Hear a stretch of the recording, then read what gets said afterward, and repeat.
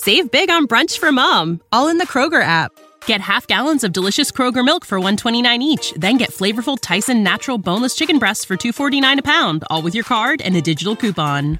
Shop these deals at your local Kroger, less than 5 miles away. Or tap the screen now to download the Kroger app to save big today. Kroger, fresh for everyone. Prices and product availability subject to change. Restrictions apply. See site for details.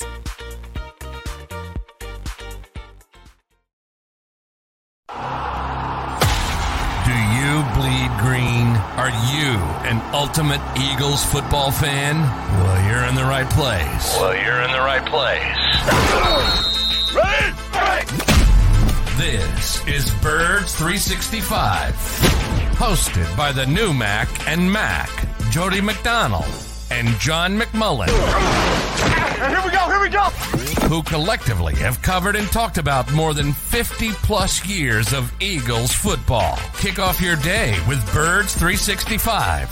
You'll get debate. We love to argue. You'll get the real story from inside the locker room. And you'll hear from some of the great football minds from around the region. You're about to become an Eagles insider.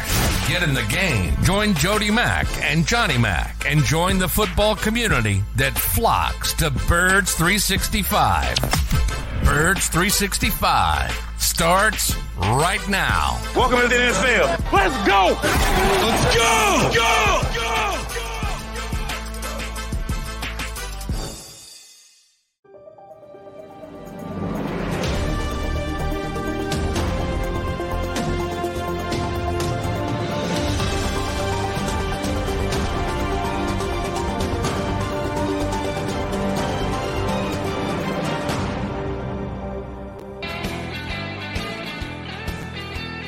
And a good Tuesday morning, Birds fans. Thanks for getting up early, streaming in with us here on Birds 365. You got Mac and Mac, McMullen and McDonald here with you. Johnny Mac, a wise man once said, and I'm pretty sure it wasn't Paul Heyman, but you never know, time heals all wounds. The 24 hours that we've had since last when we were on Birds 365 didn't do a hell of a lot of healing, at least not for me. And in listening to Philadelphia Eagle fans in varying ways, you can get opinions, WIP, our stream here. It doesn't seem like the healing is kicking in much here 24 hours after the fact. Still quite raw after the choke job that the Eagles put up against the Arizona Cardinals. When's the healing kick in, Johnny Mac? Yeah, they're upset. They're fired up. I'm healed, but yeah, I can't speak for everybody good else. For you. Good for you. Yeah, it does. Look, I mean, they're not playing well, and people expect them to play well. I think it's as simple as that. And it's getting to the point where, I thought it was funny that I got inundated after the final play in the Alabama-Michigan game about when did, Nick Saban hire Brian Johnson and all that kind of stuff. I mean, yeah, these people are angry and upset, and some of it's legitimate, some of it isn't. But for the Eagles, it's just about getting rights and trying to get back to a position. Well, crazier things have happened. They could still get the number 2 seed. Very unlikely, but they could still get the number 2 seed.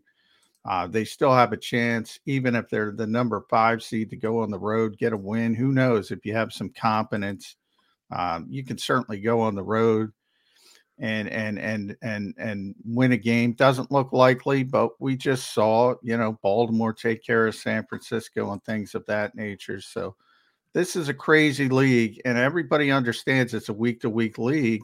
And at the same time, they'll say it's a week-to-week league, and then the next sentence would say, "Oh, they're done. They can never come back from a poor performance." Maybe they can't.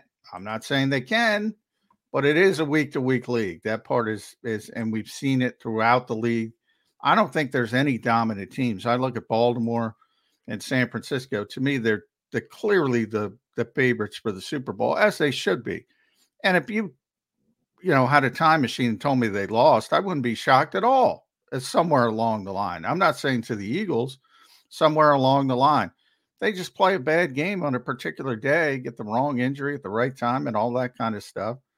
easily. There's no dominant team, so I don't think it's time to give up, but I can't speak for others. If they want to give up, they can give up. Yeah, some have gotten there quite quickly. As a matter of fact, into the we can't possibly get it together or even luck our way into success in the postseason.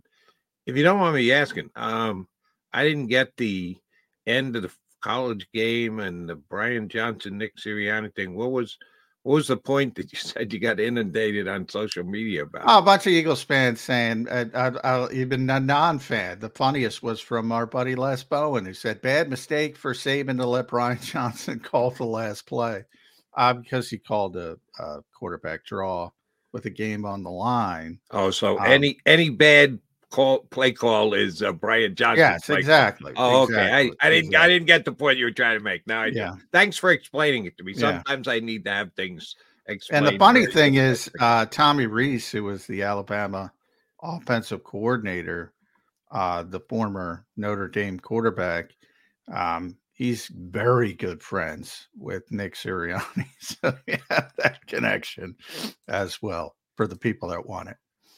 And, oh, by the way, I don't think it was a horrible play call. I think it was a bad snap. The guy got it back to him underneath his knees. He had to reach down and kind of threw off the timing of the play. But well, that ruins the joke, Jody. Come on. Sorry about that. I didn't mean to do that to you, except it's kind of reality.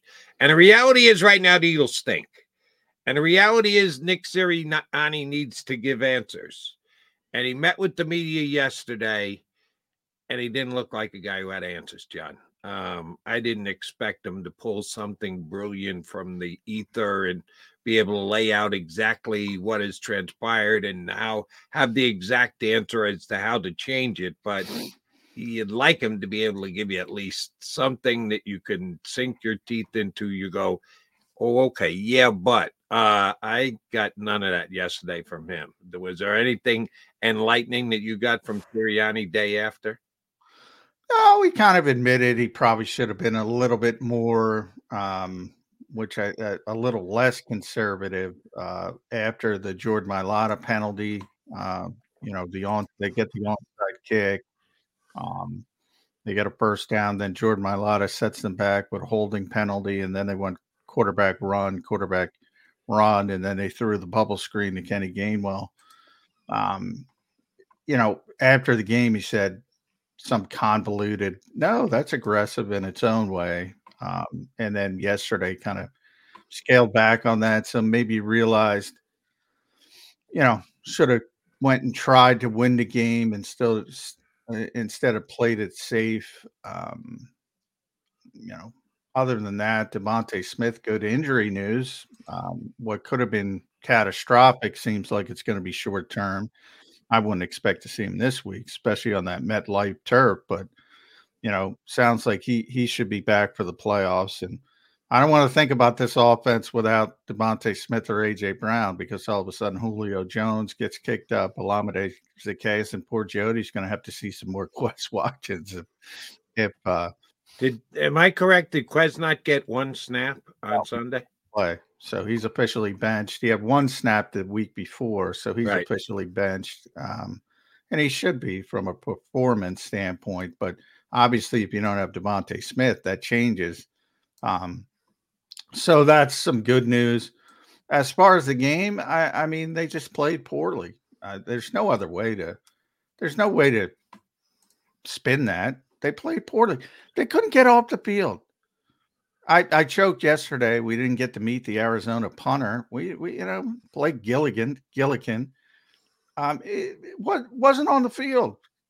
It's what was it? 4 consecutive touchdowns. Second half.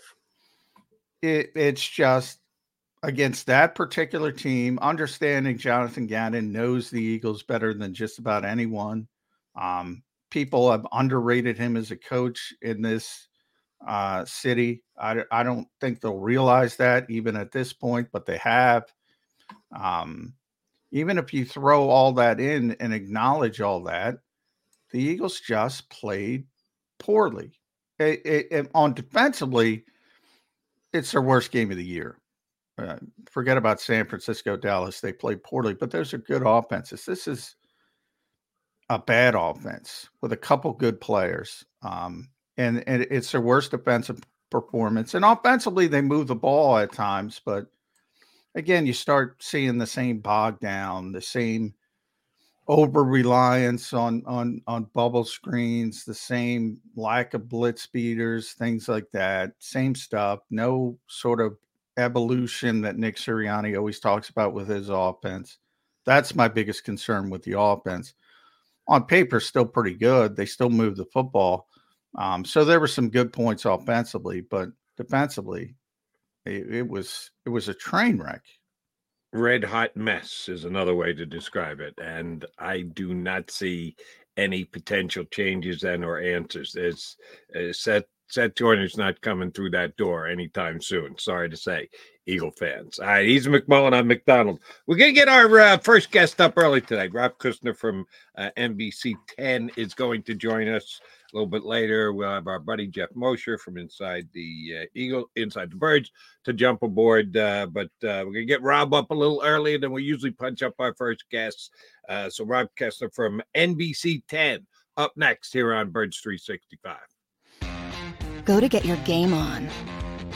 Go for the beers. Go for the cheers. Go for the hit and the hits. Go for the stakes and the stakes. Go to get your parlay on. Go to get your party on. Go for the scene. Go for the screens. Go for the gallery.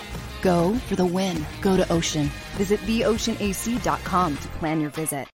At Pond Lehocky, we've recovered billions of dollars for our clients, and we're confident we can do the same for you. With over 250 years of combined courtroom experience, we've helped over 100,000 injured clients obtain some of the largest settlements in Pennsylvania. One conversation is all it takes to help you and your family get back on track. If you've been injured in an accident, give Pond Lehocky a call.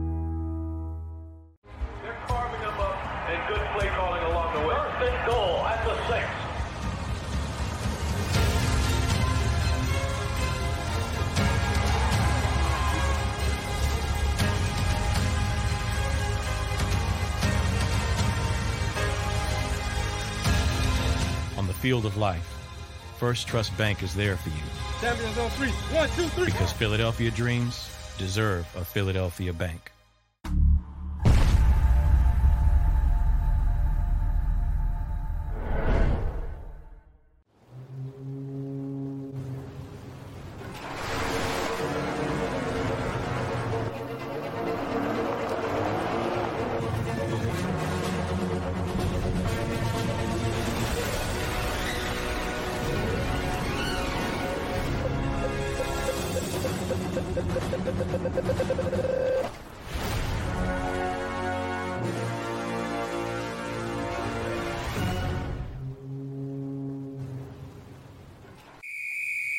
Underdog Fantasy has a way for you to play alongside your favorite football team all season long with their Fantasy Pick'em game.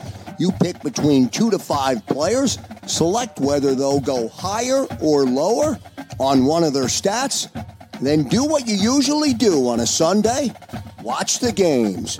You can win up to 20 times your money in a single game by going 5 for 5. It's a fantasy game, and the Sports Betting Show wants you to get involved. Go to UnderdogFantasy.com. When you sign up, use the promo code WIN, and Underdog will double your first deposit up to $100. That's UnderdogFantasy.com. Use the promo code WIN. Do you stream on a Roku, Fire Stick, Google TV, or Apple TV? Now you can watch 6ABC 24/7 with the 6ABC Philadelphia streaming app. And the big story on Action News? Search 6ABC Philadelphia and start streaming today. EAGLES, Eagles.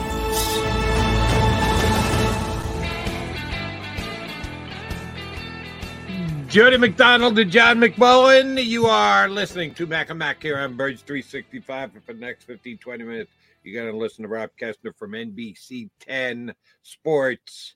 Rob, you look like a guy who's been through the wars before. Thanks, Jody. Oh, I don't quite know how to take that. Sure.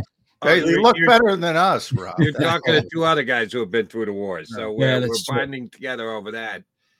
do you remember it ever being this bad with a team with this level of expectations?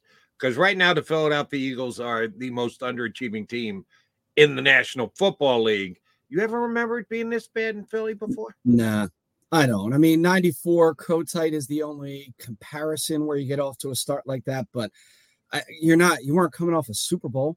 You didn't have the resume and the chops this team had, winning 2 playoff games the way they won them last year, putting up a fight the way they did against Kansas City, and then obviously a 10-1 start. No, I don't even see how there is any comparison in Eagle history. No. Yeah, it's amazing how quickly it's happened too, Rob. We had talked, all of us had talked, and you get to be in the locker room all the time as well. How strong the locker room was, how many great leaders they have on this particular team. And by the way, I still think that's true. But all of a sudden, you see some cracks there. Yeah. Most notably, AJ Brown. We're all trying to figure out what's going on there. He did say it's not about us, the reporters. He's had some issues in the past with social media and maybe needing to stay away from that. Other people have said it's the coaching. He's upset with the coaching.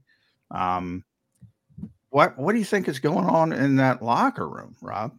Well, as it relates to AJ, I would lean the direction that you just finished with. And you guys were talking about it in the first segment, how Nick sort of backtracked and wished he had done it a little differently, or at least considered that he had done it a little differently. And part of that is get AJ Brown the ball in that spot. I mean, think about what got you into that spot in the field from the get-go. It was AJ Brown for 18 yards. I mean, and we're trying to look at a line of demarcation and where sort of everything kind of fell apart. Well, before the bye, AJ Brown was an MVP candidate. He wasn't just the best player on this team. He was one of the top 5 players in the league by statistical measure, by dominance on the field. I mean, geez, we could look back at the first half of games. Think about down in Washington. They're down 14-3 and look completely disinterested. And AJ Brown says, I'm the best player on the field, and it's over. And he's making one-handed catches, and he's down the sideline for another catch. He was phenomenal in that game. In fact, both Washington games. How you don't feed the best player on the team in that spot when you're leaking oil and your defense can't get a stop, especially when you have the first down, you're the 1st and 20 now, and you maybe the best play of the season was the 3rd and 20 conversion against the Giants. I mean, John, before, by the way. Yeah. Right. And so you're in a spot. How about you just throw it to 11 and let him go do something, Yeah. And he had reached that's interesting, Rob, because the dichotomy of that, you're coming off a game where you get a 3rd and 20, right, against the Giants. Here you're set back, but you had, I believe that was the first down. So you had it was 1st and 20. Yeah, Mailata takes the penalty, and then you get 20. quarterback sweep, bubble screen. There's not one shot play. There's not one attempt to convert it. Yeah. And you proved you could convert it the week before. The first one is a design play, which stuns me. But the second one is an RPO, and I think that's a misread. Again, I don't like the call either, but I do think that's a little bit of a misread. I think Jalen's got to hand the ball off there. Yeah. But either way, it's still 2nd and 20. And if it goes for what it looks like when I've rewatched the play, maybe it goes for 7 yards instead of -4. You know what I mean? So yeah, to not get AJ the ball there, I think he has a right to be frustrated. All right, couple things on that. And John and I started this conversation. I want to include you in it on too, Rob. First things on AJ Brown. He's number 5 in the National Football League in targets. Okay, so 5. There's 4 players in the NFL who have the ball thrown to him more than AJ Brown. So if AJ Brown is going to lose his mind because he's not getting the ball enough, you get it the 4th most, 5th most in the NFL, AJ. It's not like they've forgotten about you. You get the ball plenty. One play is going to make you lose your mind. Shame on AJ Brown. Number 2, on that final series before they kicked the field goal to give them the lead, and then, of course, Cardinals march it down and score. Here was something that really got me thinking last week when Brian Johnson was talking to you guys about the whole run the football thing, run the ball, the chant in the stadium. And he came out and said, you guys realize that most of our plays are decisions within the play as to whether we're going to run the ball or throw the ball. That every single play has options off it as to what's going to actually transpire, which basically comes out and says it's the quarterback's choice. That RPOs, and if he goes to the line and sees something, he can adjust and change the play. He basically put it all on Jalen Hurts. He's the guy who's deciding run-pass ratio and what particular play they're going to run. As you just said, Rob, that second down after he gets the short run on first, that's his call. The 4-yard loss on second down, which puts him in 3rd and 20, that's on him. And I'll say this right here, right now. I guarantee you, as sure as my name is Joseph Anthony Aloysius McDonald Jr., the number one read on the bubble screen to Kenny Gainwell was not the bubble screen to Kenny Gainwell. That was not the number one read. Jalen had just gotten smacked around twice, and he said, I'm getting the ball the hell out of my hands as soon as possible. We're going to kick a field goal. That was on the QB. I can guarantee you that was not the number one read. But he wasn't going to do anything other than get rid of the ball as soon as he possibly could. Are we not scrutinized the quarterback enough with when it comes up short from time to time? And I get it.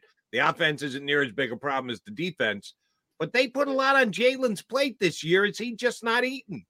Yeah, listen, he hasn't played as well as last year, but I do think that's and John pointed this out earlier, partially a result of what they're seeing from defenses. I mean, if you go back even to their very first series of the game when they go 3 and out, Jonathan Gannon knew flat out they were going to go in that spot to run that slant route because that is what the Eagles do when they have to have just 7 yards. Look, forget everything else. Get the ball out, get the quarterback in rhythm. Let's get 7 yards. He knew it was coming. He doubled 2 guys down to the spot who got to where AJ were before he even got to the spot.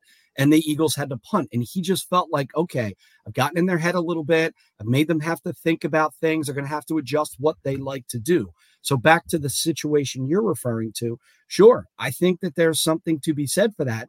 And I do think defenses are doing things a little differently to confuse Jalen. And that's just part of the learning curve that comes with a quarterback that has the level of success he had last year. Teams are going to adapt and figure things out, and he has to do that a little better. But again, I think you'd agree, if you're putting it on a scale, Jalen and decision-making is not really the reason they lost, blew a 21-6 lead to the Arizona Cardinals at home. Right. It's more about the defense. But if we're looking just at the offense. Yeah. No, I hear you. And I want to get back to AJ, though.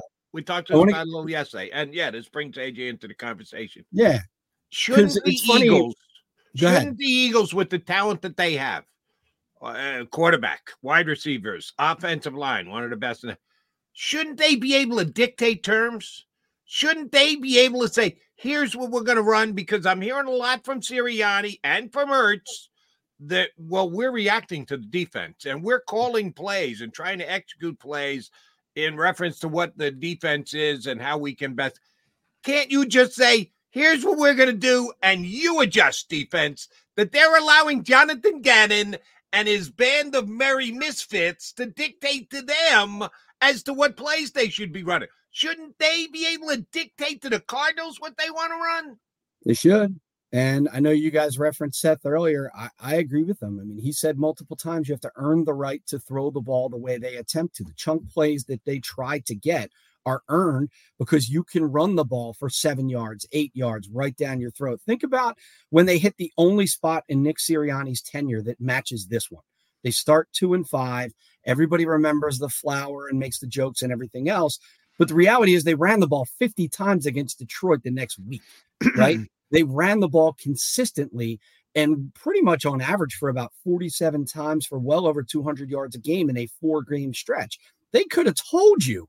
I mean, you talk about the Michigan game, it could have been sign stealing. It doesn't matter. Yeah. Here it comes. Stop it, because you're not going to. That's what the old Cowboys did. The Jimmy Johnson Cowboys. Yes, I just wonder where that is. I would like to see that more often. I'd like to see more of the power run game. I know Brian Baldinger talks about it. Certainly Seth talks about it. I agree with them. I'd like you to just say, I've got Jordan Mailata, I've got Landon Dickerson, and I've got one of the most smart and athletic centers of all time in Jason Kelce.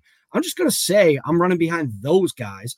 You're going to have to move some people that way. And then, oh, by the way, I've got a developing Juergens and the best of the entire bunch and Lane Johnson on the other side.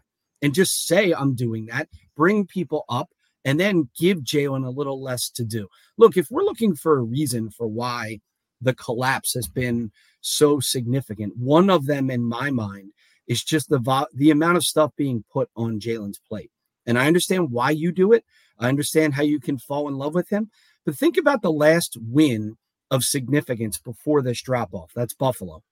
I mean, he's making plays to Olamide Zaccheaus that just, if you run them 100 times, they don't work 99. Yeah. And instead, he's rolling left, keep a play alive, boom, throw the ball to a spot. And that's a touchdown that steals a win against a really good football team, and they get the ball in overtime, and he pretty much carries them outside of one DeAndre run down for the touchdown. It's all Jalen. I think you got to take a little bit off of his plate to get the offense a little more in balance and a little more in rhythm. But I want to go back, if I can, to AJ real quick, because I think that's interesting. So are his targets that high? Yes. Are they that high since Kansas City and the bye? I'm not sure they would be top 5 in the NFL. And if I'm in the fourth quarter of a game I have to have and the offense is sputtering a little bit and I just converted on first down and got 18 yards and I'm AJ Brown, I do want the ball because I'm like, I can take us home. We need us to take us home. And John, you were in the locker room, I think, in one of the most revealing interviews of the year. And it's the last time AJ spoke to us, which was in the locker room. I asked him that question. I think I might have ruined the year for everyone. No, he had a very good answer, very involved. He's emotional and he takes this stuff to heart. I mean, listen, I was with him the day after they lost to Seattle. And I said, how much sleep did you get? He goes, listen, man, I slept about 20 minutes on the plane. I have been stewing ever since. I was bawling my eyes out when we get off that plane. I cannot believe we put so much into this to not come up with a win against Seattle up the way we were. It hurts. Yeah. So I think with AJ, really has his heart in the right place. I do think he lets his emotions out because he's a younger guy. Yeah. I think with AJ too, it's not about targets. It's about spots. Right. He wants the ball in big spots. He wants to go, or he wants the opportunity to go win a game. I don't think that's necessarily a bad thing, by the way, when you have a player of that caliber who wants the football in big spots. In fact, it's like a basketball player wants the shot at the end. Some guys shy away from that. I was just going to say that. The comparison I'll give you is Jimmy Butler in the Sixer year. I mean, he didn't care about the numbers. He didn't care what happened for the first 3 quarters. Ben Simmons could get his when teams weren't packing the defense and forcing him to play half-court offense, which he couldn't. And it wasn't when Joel Embiid was scoring when the defense wasn't quite as tight. But come fourth quarter, if the game was close, the ball comes over here, and I'll deliver. And that's a huge reason why they were as successful as they were. It honestly is the reason they got 7 games against the Raptors. And I just feel like AJ is very similar. It is not so much about how much, it's when. Rob, I do want to ask you about the defense because we've been talking about the offense since you joined us. And the offense, while it needs tinkering and there is questions to be asked, compare the offense to the defense. And we know the bigger problem is the defense. 4 touchdowns by the Arizona Cardinals in the second half, right down the field. No answer whatsoever. It was all Sean Desai's fault. Then it wasn't because Matt Patricia took over. And Matt Patricia's defense has allowed the Seattle Seahawks and the Arizona Cardinals just to march down the field and get the game-winning touchdown with under 2 minutes to go. So I don't know that it's Matt Patricia's fault any more than it's Sean Desai's fault. They're both to blame. When do we look at the players on this defense and go, the organization, a.k.a. Howie Roseman, just didn't give enough bullets for the gun? This defense doesn't have enough talent. No, they've had some injuries, and you have to factor that in when you're evaluating it. But even with this defense isn't good enough. The players that are here that are supposed to be really good haven't been this year. Is it defensive issues, and they're major, more on the players than the coaching in your mind? Well, it's the players for me, and I think it's proven because you've had 2 different coordinators or play callers, and the results have been the same. Having said that, it's funny you guys were talking about the Michigan game last night. I got a lot of Jesse Minter talk on my timeline. Oh, yeah, Jesse There was Minter, a ton of Jesse's running the defense that the NFL loves and all that kind of stuff. But look, if we're going to lay it out. By the way, he interviewed for the job at the Eagles DC. He did. He may be interviewing again. He might be back. But look, if we're laying it out and saying who's the most disappointing collection of folks, to me, it's a defensive line. I mean, they got pushed around. They were out of their spots. They were manhandled on Sunday by a 3-win Arizona team at home. And look, we can all talk about the linebackers and how they're not making plays and the secondary has holes in it. And all of that is accurate and fair. But those position groups don't have the amount of resources the D-line does in terms of finance, in terms of draft capital. It just doesn't. And to see them come up as small as they did on Sunday and have no answer, even on that last drive. Okay, we just went through every aspect of the Eagles drive, but they do kick a field goal. If you just bow up in that spot and say they're not going to run the ball, we are going to force that wide receiving core to get down the field and score 7, I think it's a different game, and they weren't capable. I mean, even in a spot where you knew it was coming, they couldn't stop it. And to me, that's the biggest disappointment. And, we talk about it a lot. Fletcher Cox for most of the year of the collection, I think, has been the best. And that's not great.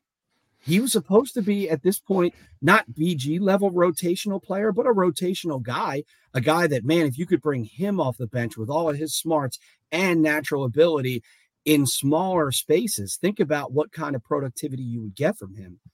That's just not happening right now. He's playing a lot, and it's showing in my mind. R. Kuestner, NBC 10. Make sure you follow Rob on X, formerly known as Twitter. Does a tremendous job. NBCPhiladelphia.com. Special projects producer. Does all the good stuff you see over at NBC 10 when it comes not just to the Eagles, but other sports as well. Rob, I know you got to go for daddy duty. We're back in school over here in Jersey, John. You know what I mean? We're back. I know how it goes. Real quick, coaching versus personnel. You kind of alluded to it there. Defensively, it's obviously the personnel more than the coaching. No, I'm not trying to defend Sean Desai, Matt Patricia, but you can roll anybody in here. Jesse Minner, Rob Kuestner, Jody Mack. This ain't going to be a great defense. Offensively, Brian Johnson's getting a lot of heat. Is that? Do you think that should be, or do you think that should be more Nick Sirianni? Yeah, I would think I think the coaching should get more on the offensive side than the players, because I do think the players have, as we pointed out earlier in the year, I mean, they are in the playoffs because they won 11 games. But if you were to measure them and say, okay, of the 11, do I view this as a coaching win, or do I view this as a talent win? And they won it largely due to the talent assembled. I just think if it's a scale, much more of them go to the talent. Honestly, if I was really being fair about it, the game that I can pinpoint where I say that was really a well-coached, really well-thought-out plan, both on offense and defense, is Miami. Outside of that, I can't give you one where I was like, wow, that really kind of, knocked Tampa was pretty good. Tampa was good. That's right. Yeah. And especially on defense, to be fair, against Tampa. And they may need to dip back into that because they might be seeing Tampa again here. But, we're talking about it. So that's what, 9-2?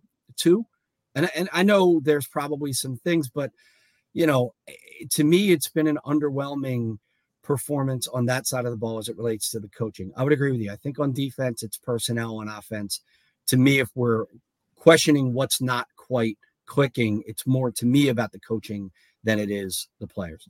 Rob, great stuff. We appreciate you jumping in with us, giving a couple of minutes. You guys got it. Get the kids off the bed. Off the bed, they wish. They got to go to school. Yeah. I meant to school. That's right. No, put them back to bed. Don't sweat it. Yeah. Get on with the rest of your day.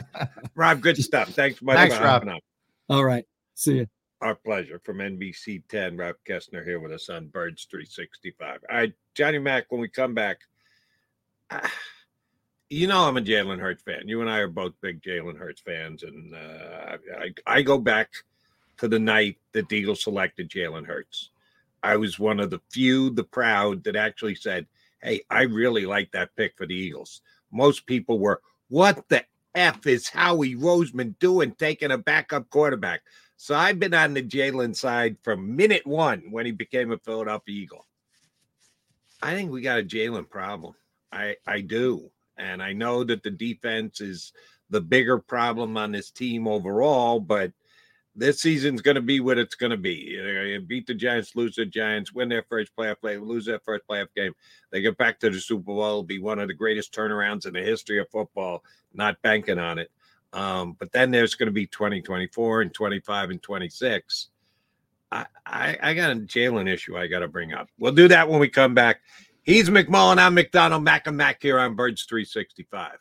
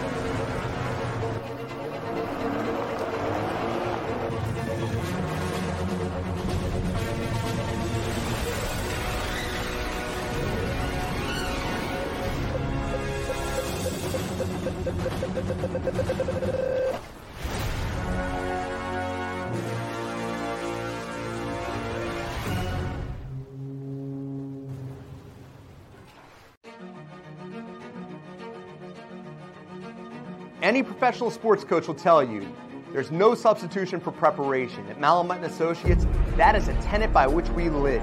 We prepare from day one for victory. Anything less is not acceptable.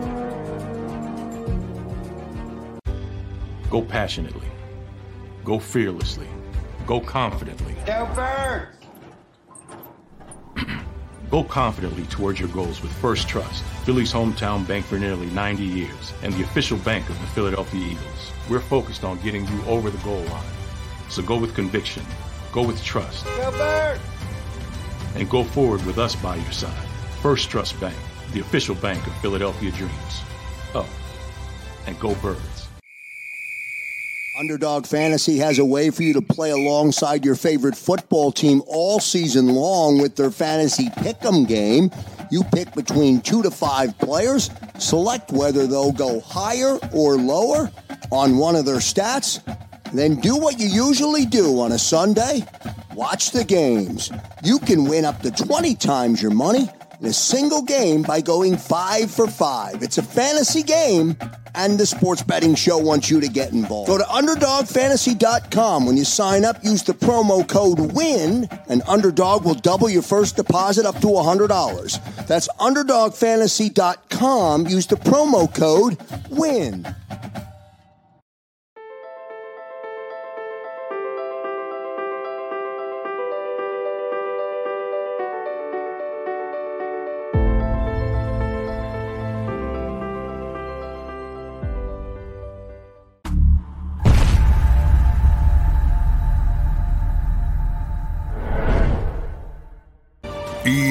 EAGLES, Eagles.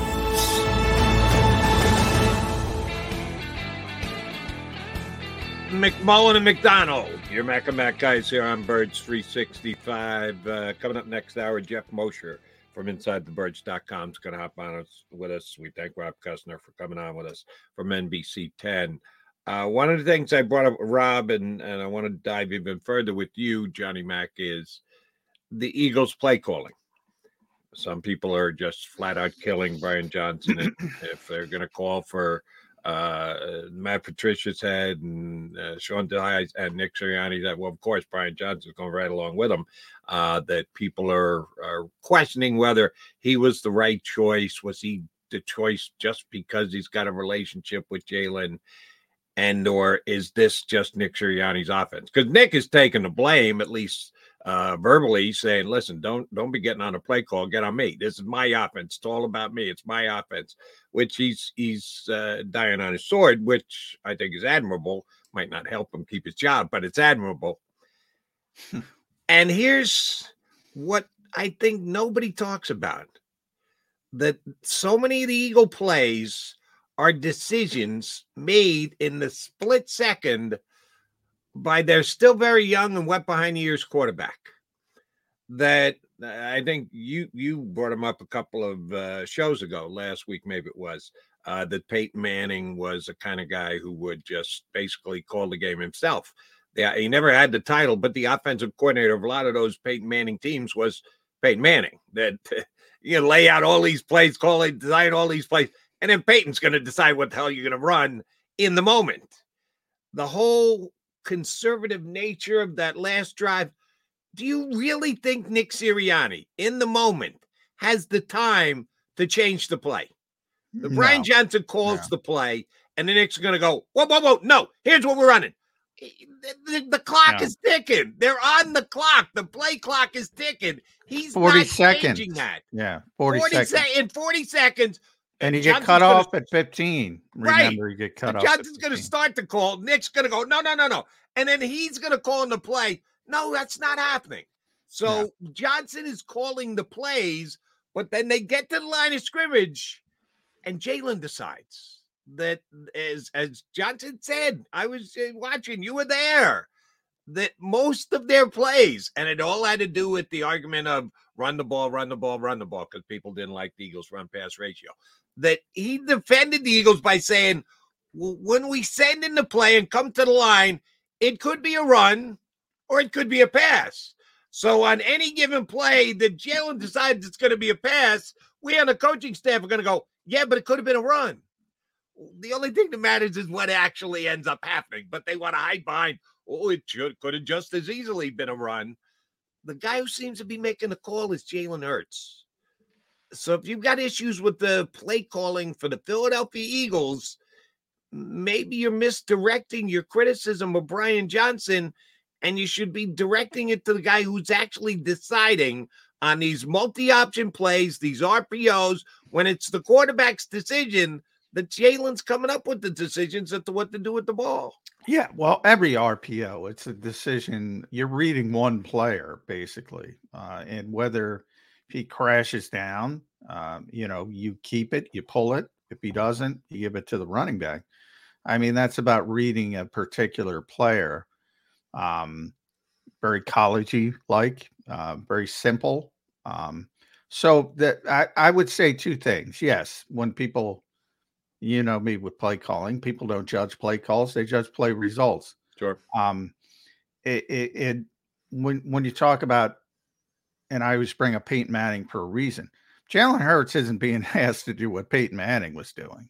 So I mean, basically, all of these modern offenses have, a run pass option built into the play. So basically you get up to the line of scrimmage, or in the case of the Eagles, they're usually in the gun. If they are under center, it's probably going to be a tush push. You're basically, all right, where's the free safety? Are they too high? What's going on? Where's the Mike linebacker? If he's doing this, you do this. If he's doing this, you do this. That's it. It's not. So it's built in. That's number one. The second part would be on the play calling itself and the 40-second clock. And, that stuff, and Nick has emphasized this week after week for years. And he says it doesn't matter if it's Shane Steichen, Brian Johnson, or somebody in the future. It's always going to be his offense. It's not going to be changed that much. And that's why I blame more on Nick Sirianni, because that big cheesecake menu, that's what it is. Every situation's laid out. That's what they're doing during the week to prep. So you have a feel, and Shane's probably a little bit better than Brian at that. I thought Shane was really good when it came to feel and setting people up and callback, like that. But all of this stuff is laid out. It's not like he's going rogue and saying, they have third and short situations, third and mid-range, third and longs. You got a whole menu, and there's a certain number of plays that you can pick from and call from. And that's all approved by Nick Sirianni during the week. And that's why, And it's not like Nick runs from that. In fact, he tries to double down and explain it to people. And it's partially about protecting the offensive coordinator, but and I always know, Nick's not one to always tell you the truth, but he's telling you the truth there. I mean, it's his offense and stuff that he wants. Now, if it's a timeout and you have some extra time, he might say, look, run this. The moment, there's just not time. And one of the big things of and that's why, I don't think he was particularly great at game management against Arizona. And that's why he gave up play calling. You get better at that. So he deserves criticism there as well. But yeah, what didn't you like about his game management on Sunday? Well, the point of having no timeouts, the wasting, Jackson Hole running on the field, not knowing, that's all on the head coach, and he took credit for it. They had no timeouts. Arizona had all their stinking timeouts. So there were some issues there. There were some issues with guys getting on the field. All these moving parts, by the way, on defense. We'll get back to the defense. I've said that before. That's got to stop. We're in week 18. That's got to stop. You got to play who your best player is. Say, who is that? I don't know. You could argue, it should be Shaq Leonard or Nick Morrow when Zach Cunningham gets back, or it should be Kaylee Ringo or Eli Ricks, or it should be Sidney Brown or Avonte Matt, whatever. But pick somebody and stop with this constant shuffling of deck chairs. Offensively, again, you're going back and forth. Again, that one instance where they had to burn a timeout because they didn't have the right personnel on the field. Well, whose fault is that? You're the game manager. Who else am I going to blame? So I think he deserves some criticism for that. But to your original point, yeah, Jalen Hurts isn't being asked to do what Peyton Manning was asked to do. Let me clarify. Do you think Jalen Hurts is being asked to do as much or more as other quarterbacks? I brought Peyton up to make a point that he was an actual offensive coordinator. The fact that he isn't an offensive coordinator for some team in the National Football League today is probably unfortunate. He could be great at it. He ran the offenses they team did. I don't want to compare Jalen Hurts to Peyton Manning. I want to compare Jalen Hurts to Josh Allen and Dak Prescott and Brock Purdy and the guys that he's got to play in, week out. Is he asked to make more split-second decisions, in-the-moment decisions than they are? Not you don't think so? Not somebody like Dak Prescott, not somebody like Lamar Jackson, not somebody. Maybe he's asked to do less than Brock Purdy because of the offense. That's because of the offense. Brock's probably asked to do a little bit more, and that's been one of his strengths as a young quarterback. Typically, young quarterbacks can't handle that stuff. But that's because, you have basically two offenses in the NFL. You have the Shanahan offense, the Shanahan-Kubiak offense, and you have, the new age college RPO offense. And I'm boiling it down a little bit. There's some different, I shouldn't, people take me, sometimes there's hyperbole, not a lot of different offenses. There's not a lot of West Coast stuff going on. There's not a lot of complicated offense going. That delves into practice time and things like that. And we've talked about that ad nauseum. There's not enough time to prepare. So what do? You simplify things. And even the Shanahan stuff has been simplified over the years compared to what it was back in the day with Mike Shanahan. But still, there's a lot of play action stuff. There's a lot of moving parts.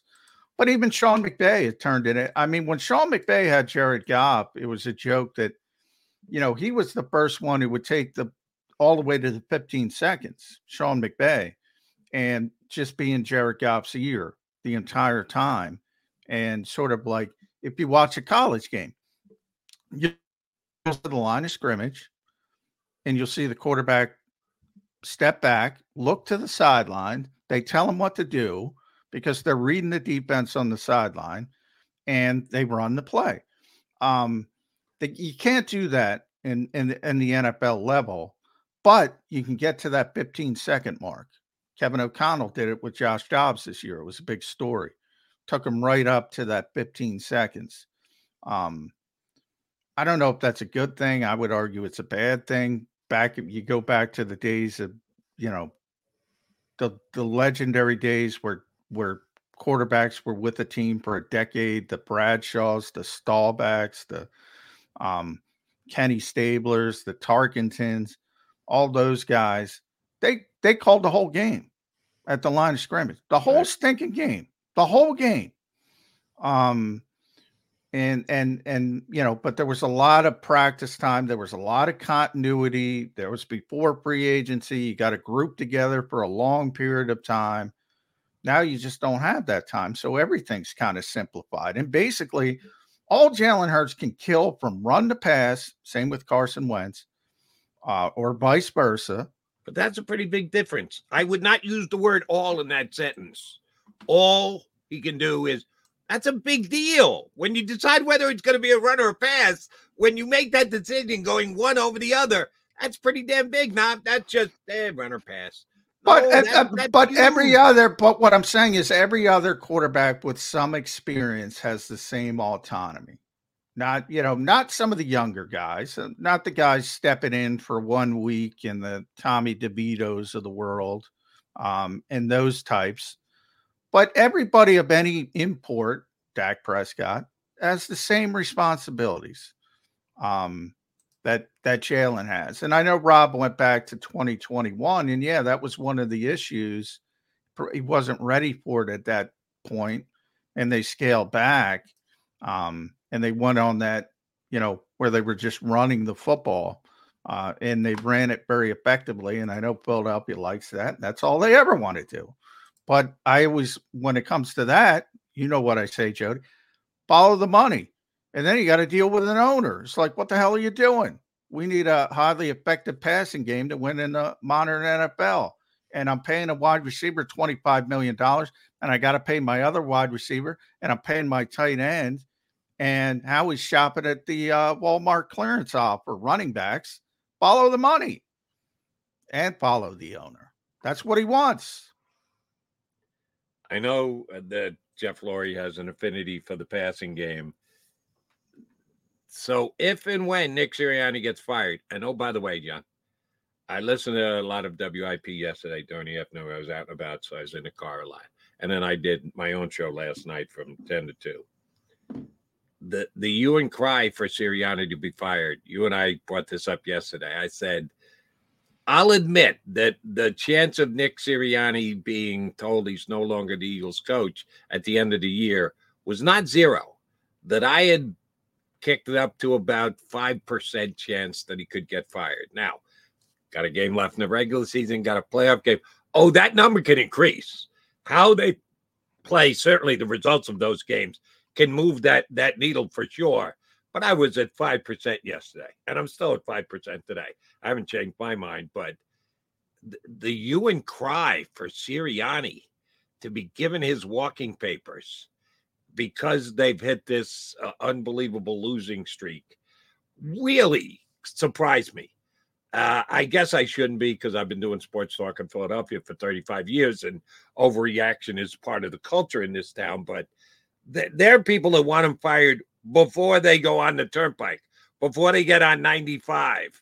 Turn the play calling over to Jeffrey. Let Jeffrey go in, put a headset on. Let him call the plays. Just get Sirianni off that sideline on side. And you've been doing it a long time too. We do realize that Nick Sirianni's made the playoffs 3 years and 3 years, right? It's amazing, Joe. He's been the coach 3 years, and they are going to the playoffs for their third straight season. The immediate the way that people can narrow focus to only the thing that happened last, which was a choke job against the Arizona Cardinals, Does everything Sirianni did to that point just get wiped away? Evidently. I mean, I should have learned from Doug Peterson. I thought, I joked, I thought he'd have a lifetime dispensation card for finally getting this team a Super Bowl championship. Nick Sirianni, went 14-1 with Jalen Hurts as a starting quarterback last season, 10-1 this season before the hiccup here. This organization has never done that before. They've been around since 1933. They've never had a stretch of that level of success. Put any context you want on it. Never. Zero. Never happened before. It's like it never existed. Got to give them a little bit of rope. I think it's fine to criticize them. I think that I have kind of two scales when it comes to firing Nick Sirianni, and I'm with you.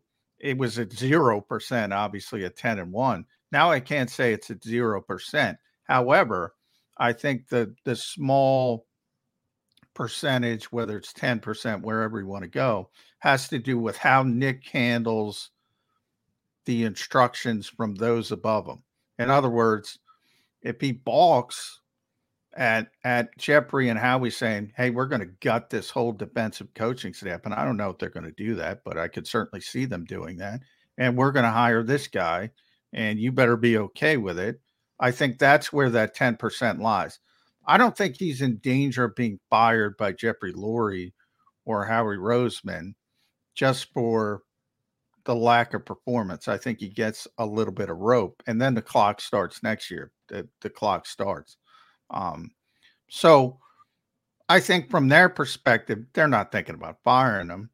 They're thinking about making changes, I'm sure, if things don't go the way it is. But yeah, the fan base and how quickly they've turned on him, I guess it shouldn't surprise me, but it always does. I can't, they wanted him out on a rail, as Rob pointed out, at 2-5 with the flowers and all that. They wanted him out. You don't have to go that far. They wanted him out the day he was hired with his press conference when he kind of muttered through it and didn't have answers. Can we pull the contract? Can we get out of it right now?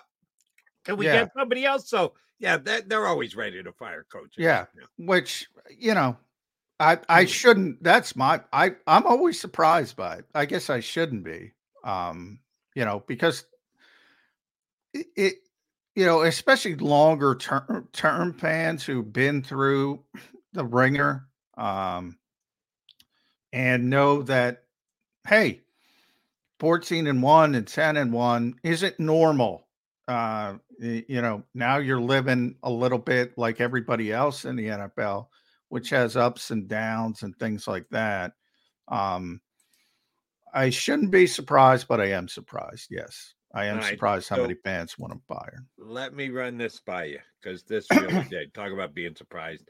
I was surprised. I wasn't shocked, but I was a little surprised with the volume of people that were ready to give Nick Sirianni his walking papers. But something that surprised me even more was, I give credit to the two people that I'm referencing who I spoke to yesterday, because at least they had an answer to a specific question. Like I said, I started doing sports talk 35 years ago, and I've been holding people to this. When it gets to a fevered pitch, I certainly put this and as a qualifier. If you're going to ask for somebody's job, you're going to fire somebody, you're going to tell them you're not good enough at what you do, leave. Okay, that's on you, John Q. Public. But then tell me, what do you do from there? If you're going to tell Howie Roseman, Jeff Lurie, you need to get rid of this guy, then who are you suggesting they replace him with? And I've had this as one of my prerequisites when I think a conversation has become overblown about somebody giving his walking papers. Okay, who are you replacing him with? And when I started that last night on my show, most people had no answer. One did have an answer, and it was funny because I talked to someone earlier in the day, had gone down the same exact street, which kind of surprised me. So I will make it a question for you, John McMullen. for the 2024, 25, 26 season. Let's only go 3 years out, okay? But picking up with next year for the next 3 years, who would you rather have coaching the Philadelphia Eagles? Nick Sirianni or Bill Belichick? Well, in that sense, I think Bill's the best coach ever. So I would take Bill Belichick, but I would take Bill Belichick over anybody. Then this may come as a surprise to you. I'll take Nick Sirianni. Yeah. I don't. We've all seen that if I need to trot out the numbers for you, I will. Nick Sirianni's 3-year record and Bill Belichick's 3-year record. It's not close. Sirianni laps over him. Bill Belichick, the first year that Tom Brady decided to take his act to Tampa, squeaked into the playoffs, much like Nick Sirianni. Nick Sirianni coming out of nowhere, who nobody knew who he was, went to the playoffs, got beaten the first round of the playoffs, same exact as Bill Belichick. You don't want to begin to compare these last 2 years between what Sirianni's done and what Belichick has done. Belichick is arguably the greatest of all time. I also wouldn't turn the team over to Tom Landry these days because he's dead. For the ones who work hard to ensure their crew can always go the extra mile, and the ones who get in early so everyone can go home on time, there's Grainger, offering professional-grade supplies backed by product experts so you can quickly and easily find what you need. Plus, you can count on access to a committed team ready to go the extra mile for you. Call, click Grainger.com, or just stop by. Grainger, for the ones who get it done.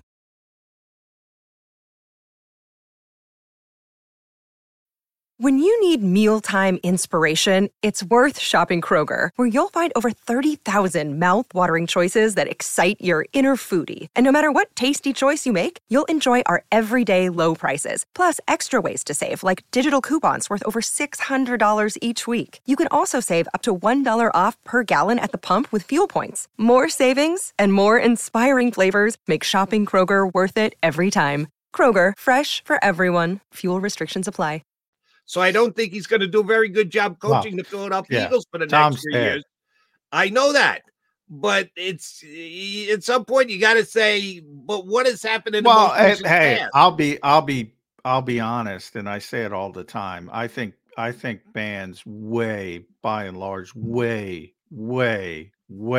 I can't say it enough, way overrate coaching when it comes to talent.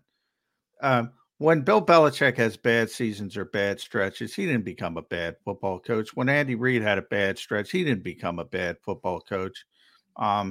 It's a cyclical industry that, and it will happen to the Eagles as well. That's one of the points I said. I mean, once you hit the apex, there's only one place to go, and the shelf life that he got out.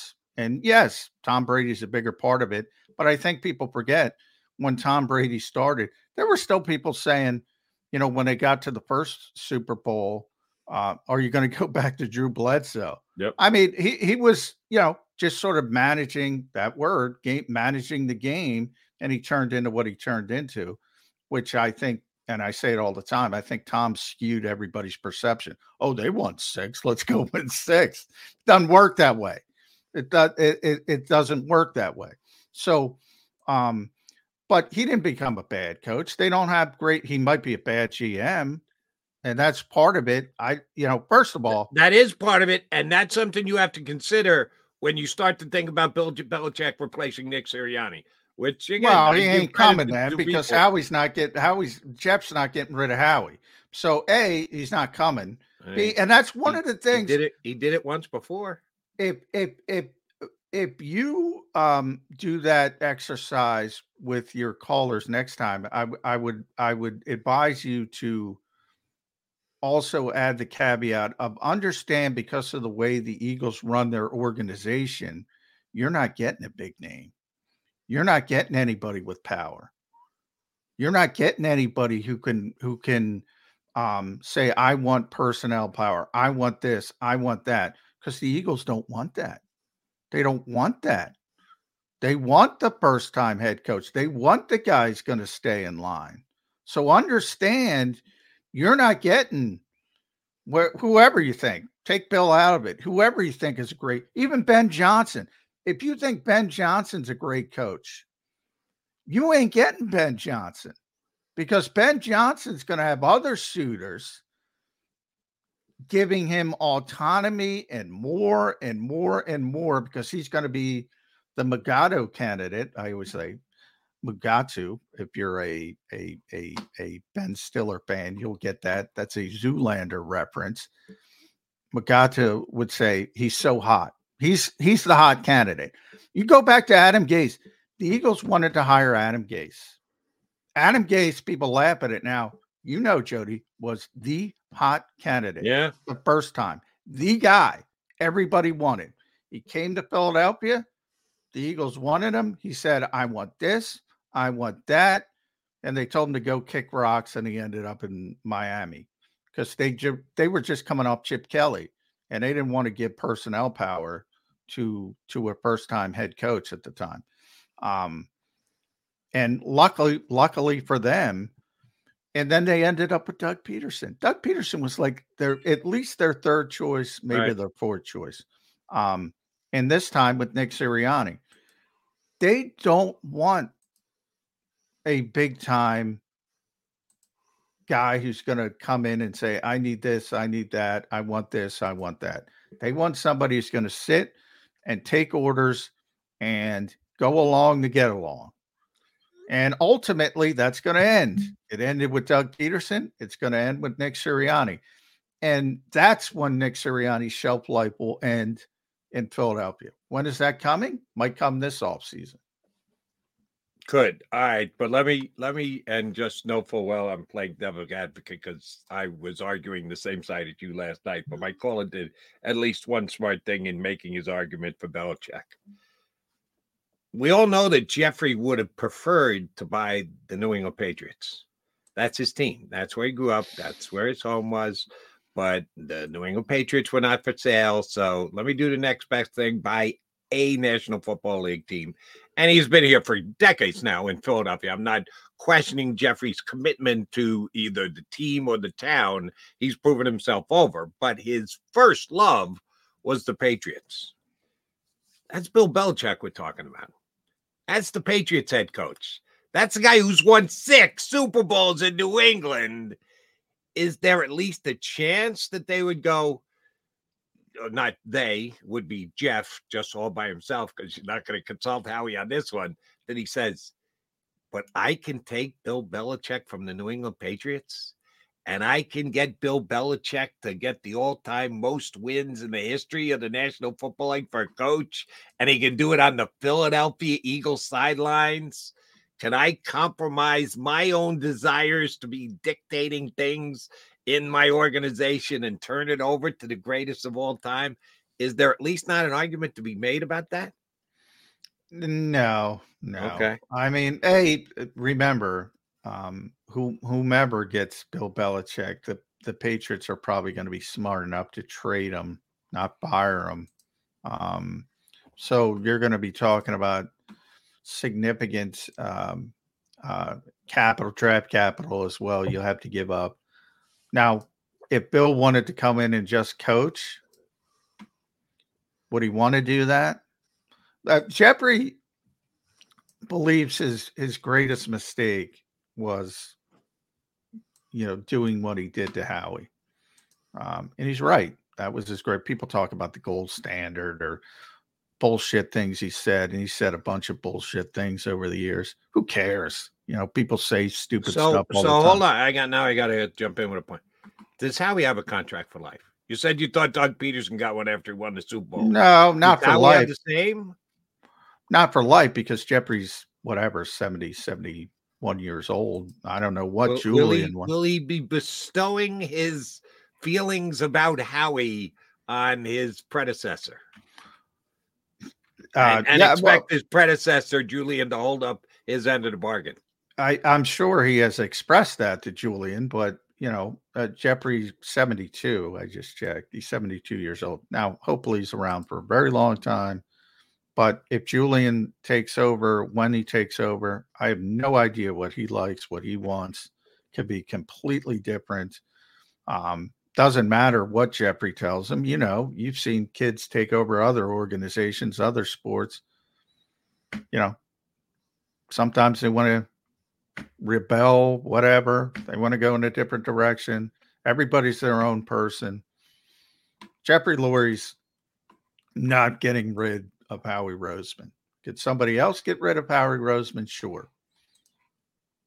And the only other person. Not lifetime, but if we extend Jeffrey's shelf life as owner of the Eagles to 82, Howie's guaranteed to be the general manager for the next 10 years? I believe so, yeah. Now, if you go, everything's, if you're going 1-16, I mean, everything's reevaluated. You know, but he's very safe, is how I would describe it. Mm-hmm. And oh, by the way, he's another guy who I think maybe it's just because I couldn't believe the level of Sirianni must go conversation elevated as quickly as it did. You want to know something? Well, we'll turn around and make it a question to you. Right here, right now, knowing that it can change again with how the last two games go, whatever. From the day after the Eagles came back and had to realize they weren't going to have a parade and how he had to turn the page and get back to work, what kind of grade do you give Howie Roseman for the roster that he's put together here on January 2nd, from the day after the Super Bowl ended to today? What kind of grade would you give Howie? B. I would say. I still think he did a good job under the circumstances. You know, what are the circumstances? Where he was from a cap standpoint, understanding he had to give up some good players. He knew that was always going to happen. But isn't that your job every year? It is. And Howie's been in a position for as many years as he has. So their cap situation was Howie's situation. He negotiated, worked his way. Sure, but there's windows. You're different when there's a window to win than you are when there isn't a window to win. And he handles those windows in and out as he did at the end of the Peterson era when the window wasn't open. Have a different philosophy than when the window's open. I think he handles that kind of thing better than anybody else. And part of that is just experience. Nobody else gets the experience because they all get fired. I say it all the time. That's one of the luxuries of Howie Roseman. Howie wasn't a great GM when he was a young GM. He learned. He learned through mistakes. And now he's a great GM. But even that, I've been saying it for years. You know that, Jody. He's a top 5 GM in the NFL. And people used to kill me for it. And now that everybody's saying he can't make a mistake. Oh, he makes mistakes all the time. Where's all this bullshit, you know, me with this Fangio stuff? You know where it's coming from. Let's be honest. You know where it's coming from. Get over it. Turn the page. The timing didn't work out. Why is this organization so obsessed with a guy giving up 56 stinking points? Get over it. All right. Get over it and turn the stinking page. But you did the same. I said this yesterday on the show, Jody. You did the same thing to the Colts with Nick Sirianni.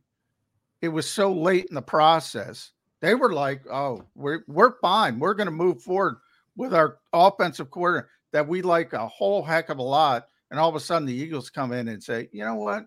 I don't like what's going on.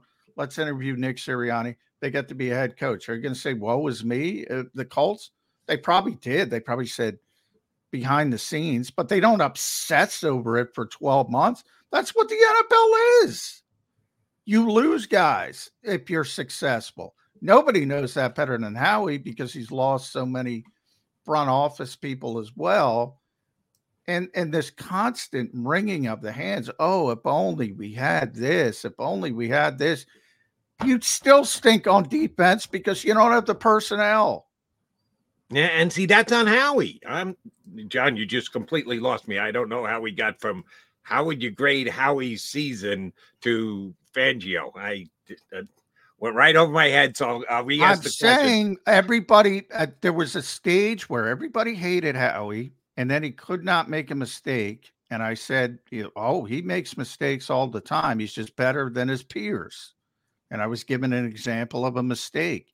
This team didn't handle losing Jonathan Gannon well. They continue to not handle losing Jonathan Gannon well. That's an example of a mistake. The personnel part of it, yeah, there's a ton of mistakes. Now, look, injuries are injuries, but everybody has injuries. You can go through every single team, and they all have injuries. Some persevere better than others. The Eagles have persevered better at better times than others. This year, they haven't persevered. But overall, when compared against the other GMs, and that's all you can do, he's top 5, and he remains top 5. Yeah, I don't think he's top 5 this year. If you can wipe the slate clean to start a new year, all 32 general managers' slates are wiped clean on February 3rd, 4th, 5th, whatever the day after the Super Bowl is. And now you've got to go back. Now, a lot of decisions have been made, work has been done leading up to that point. So it's kind of difficult to do to wipe the slate clean, but you are where you are when you start the next season and you start your roster construction. I don't think his roster construction is top 5 general manager work in this league. Do you? This season, from February 5th on, what are the no questions asked, hit it out of the park home runs Howie Roseman had as far as roster moves go this offseason? Well, I thought he did a tremendous job manipulating to get Jalen Carter, number one. I mean, just because he's hit a bit of a rookie wall, that doesn't change my thought process on him long term. I think as a whole, I think the draft has some valuable pieces, potential developmental pieces. People are so quick to write off players. Even look at Kaylee Ringo. Everybody's writing off Kaylee Ringo, and all of a sudden he finally gets on the field due to injury to Darius Slay, and he looks pretty good for a rookie. Didn't look good on Sunday. Well, for a rookie, have you seen some other rookie court? You could see the upside. Is what I'm trying to say. Is a 4th round pick supposed to step in and be Patrick Surtain? First round pick is, and then I get diddly squat out of Nolan Smith. Well, you'd like to get more in the short term. Are you going to give up Nolan Smith long term? Are you going to give up on him? I'm not. But it's not a trot around the bases homer. If we're talking about paying dividends, it hadn't happened for the Eagles in their draft this year. Yeah, well, I think and as good as Carter is, he's dropped off precipitously here in the second half. Am I with you? Do I think he's going to be a dynamite player for the next 3, 4, 5 years? Yeah, I do. But he is. People handed him the Defensive Rookie of the Year award after 7 games in a 17-game season. Well, and that's I can't control other people, but I think John McMullen was one of them. Well, you know me, I don't care about personal awards. I think he's the best. I still think he's the best defensive rookie in the NFL overall. Whether he wins the award or not, we'll see. That has more to do with team success. Good player on good team. Blah blah blah. They still have a top 5 roster as far as talent. So I don't know how you can say, he did a bad job when he had to sort of reshape things with the quarterback getting paid. And those are sort of costs of doing business in the NFL. I'm not buying that, John. The quarterback money hadn't kicked in yet. Now, I know you have to make decisions that are eventually going to factor in 2 years from now, but this offseason, Jalen's still on his first deal. They had the ability to upgrade the roster this year, and they haven't. The roster's gone backwards. Look, here's the thing. Everything's contextual in the NFL, which I always talk about. And people say, well, it's Howie's fault that they didn't have a lot of cap space, which in theory, yes, it's his fault because he's been running the team for years. But again, they're in a position. Show me a team with a crap load of cap space. Last year, the Chicago Bears. I'll show you a bad team. They're a bad, stinking team and they're dumping people to get cap space to hopefully do something down the line. There's Sam Hinkie in it, which is not the level of they do it in the NBA, but they're starting to do it more in the NFL. So show me a team with all that cap space that can do and sign all Paul linebackers for $150 million or whatever they did, and I'll show you a bad football team. That's why they're in a position to do things like that. Howie builds rosters correctly. Doesn't mean he gets every personnel thing. He values the right position. He may have gone too far at linebacker. I'm the first one that stands in line. I toggle back and forth depending on who I'm talking with. And the reason I do that is because you have two camps. You have the camp that says, oh, he never makes a mistake because they're happy with him, and they're wrong. And then you have the camp because you lose 4 out of 5 games and say, oh, he's shit now. No, that ain't the case either. They still have a top 5 roster. They're going through some issues. They need to fix the issues. And there is plenty of problems with Howie Roseman, how they handle the coaching staff. I just said how they reacted to losing a coach. All of these issues, there's plenty of issues you can bring up. But when you compare him to his peers, he is better than the vast majority of NFL GMs in this league. Yeah, you and I see it slightly differently. I agree that there are two different views. There's the immediacy view, and then there's the big picture. Big picture, you can still make the argument Howie Roseman's the best general manager in the National Football League because of his body of work, because what he's done since he took that position, got it back. They ran Chip Kelly out of town. If you look at it from that view, he's good as anybody. He might be numero uno.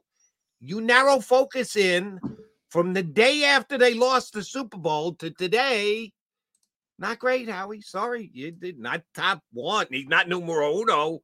I don't think he's top 5. Well, but I'll say this, why, and that's part of the problem with the league, Jody, because they fire young GMs because they look at it from a micro sense and not a macro sense. And I'm not calling for Howie's ouster. I'm just saying I think we should, if we're assessing blame with this team as we sit here today, and one of the reasons why they are in this morass and can't win a game is that Howie didn't do a good enough job with the roster. I'm a big Pittsburgh Steelers guy, and they got 3 coaches since I think 1968. 3 coaches since 1968. All 3 of them have won Super Bowl championships. They're the standard. They got 6, just like New England, the San Francisco. Oh yeah, Brady. New England's got 6. Brady's got 7. Yeah, he got Brady's got 7. Every single one of them. Mike Tomlin's never had a losing season. Continuity. And one of the reasons Howie, as I said, we got to get to Geoff Mosher. I see you there, Geoff. Sorry. One of the reasons Howie is better than everybody else is because he's been allowed to get better than everybody else. That's fair. I can't even speak to some of these Geoff because they don't get the opportunity. That's very true. The only thing I'm saying, and I'm not going for, like people are calling for Nick Sirianni's head on a pike. I am surely not doing that with Howie Roseman because his track record is what it is, and it's pretty damn good. I'm just saying, I think if we're going to run Sirianni out of town, we have to at least acknowledge that he wasn't given a full deck. This roster is better not deck than most people. And by the way, I'm not running Sirianni. I'm not firing Sirianni. I'm not running Sirianni. But he's still got a better deck than most coaches in this league. Still got a better deck. Well, and he's going to finish 11-5, or 12-5, which is not too shabby. It's only a couple of games off what he was last year. So if he's only going backwards 2 games, can you attribute those 2 games to the fact that now he didn't give as many bullets as his gun? I think you can. All right, he's McMullen. I'm McDonald. We are Mac and Mac Birds 365, and there he is. Geoff Mosher is ready to join us from Inside the Birds podcast and .com. He's up next here on Birds 365. Go to get your game on. Go for the beers. Go for the cheers. Go for the hit and the hits. Go for the stakes and the stakes. Go to get your parlay on. Go to get your party on. Go for the scene. Go for the screens. Go for the gallery. Go for the win. Go to Ocean. Visit theoceanac.com to plan your visit. At Pond Lehocky, we've recovered billions of dollars for our clients, and we're confident we can do the same for you. With over 250 years of combined courtroom experience, we've helped over 100,000 injured clients obtain some of the largest settlements in Pennsylvania. One conversation is all it takes to help you and your family get back on track. If you've been injured in an accident, give Pond Lehocky a call. They're carving them up and good play calling along the way. First and goal at the 6.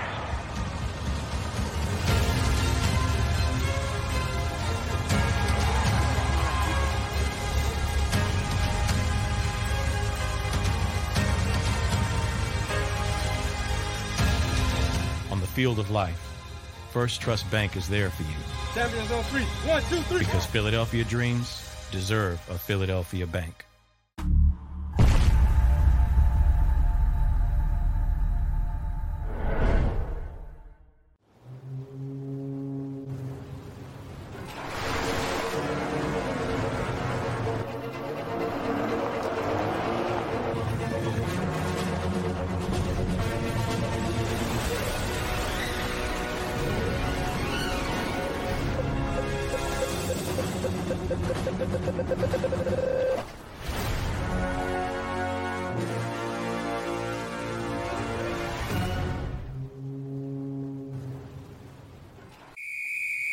Underdog Fantasy has a way for you to play alongside your favorite football team all season long with their fantasy pick'em game. You pick between 2 to 5 players, select whether they'll go higher or lower on one of their stats, then do what you usually do on a Sunday, watch the games. You can win up to 20 times your money in a single game by going 5 for 5. It's a fantasy game, and the Sports Betting Show wants you to get involved. Go to UnderdogFantasy.com. When you sign up, use the promo code WIN, and Underdog will double your first deposit up to $100. That's UnderdogFantasy.com. Use the promo code WIN. Do you stream on a Roku, Fire Stick, Google TV, or Apple TV? Now you can watch 6ABC 24/7 with the 6ABC Philadelphia streaming app. For the big story on Action News, search 6ABC Philadelphia and start streaming today. EAGLES, Eagles.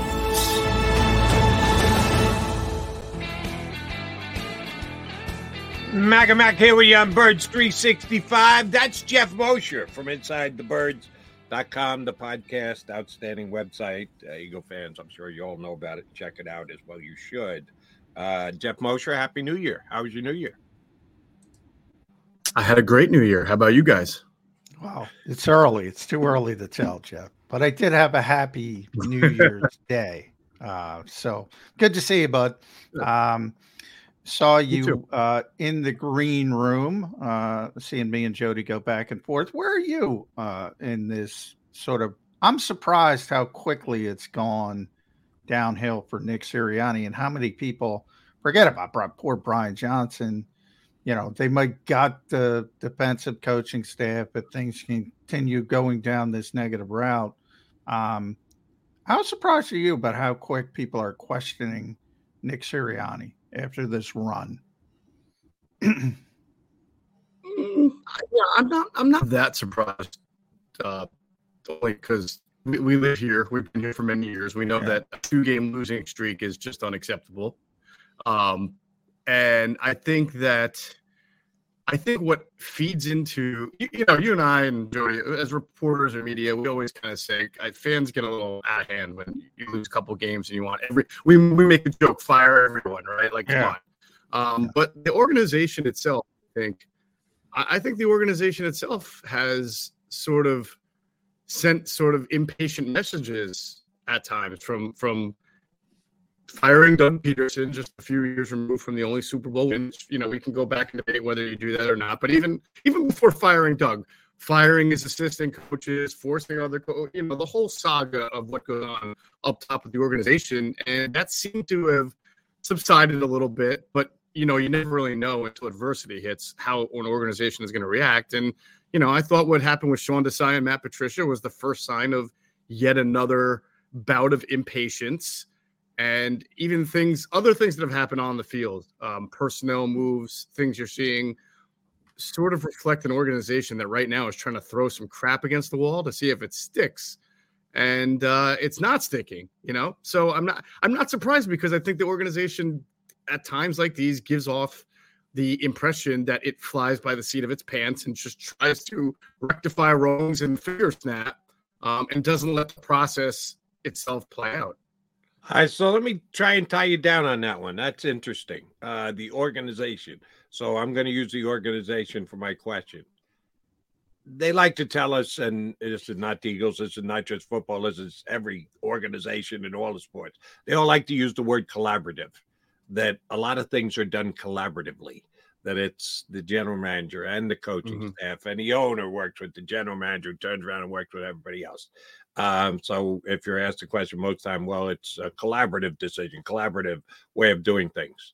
How collaborative was the Sean Desai firing?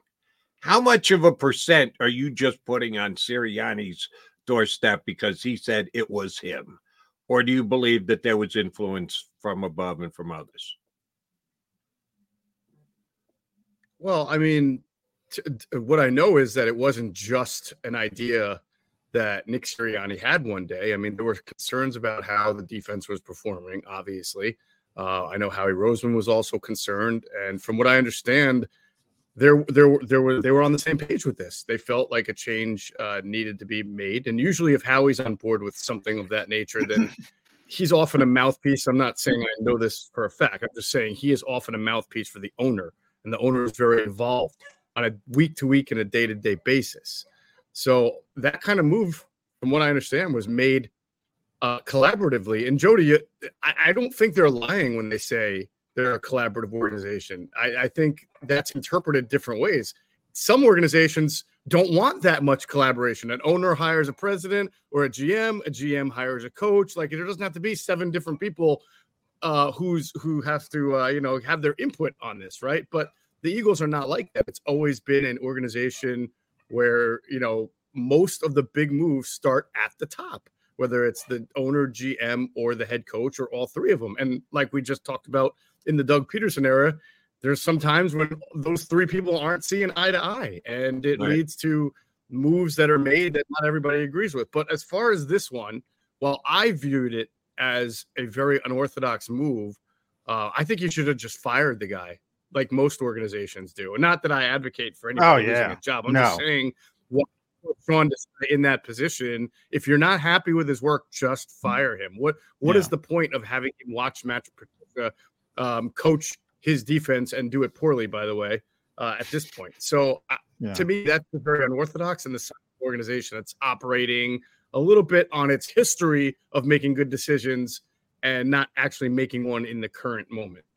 Yeah, I mean, Geoff, I was told that it first came up during the bye week where the Eagles were starting to mull some kind of change with the defensive, with Sean Desai, the defensive play caller, defensive coordinator, whatever you want to call Matt Patricia now.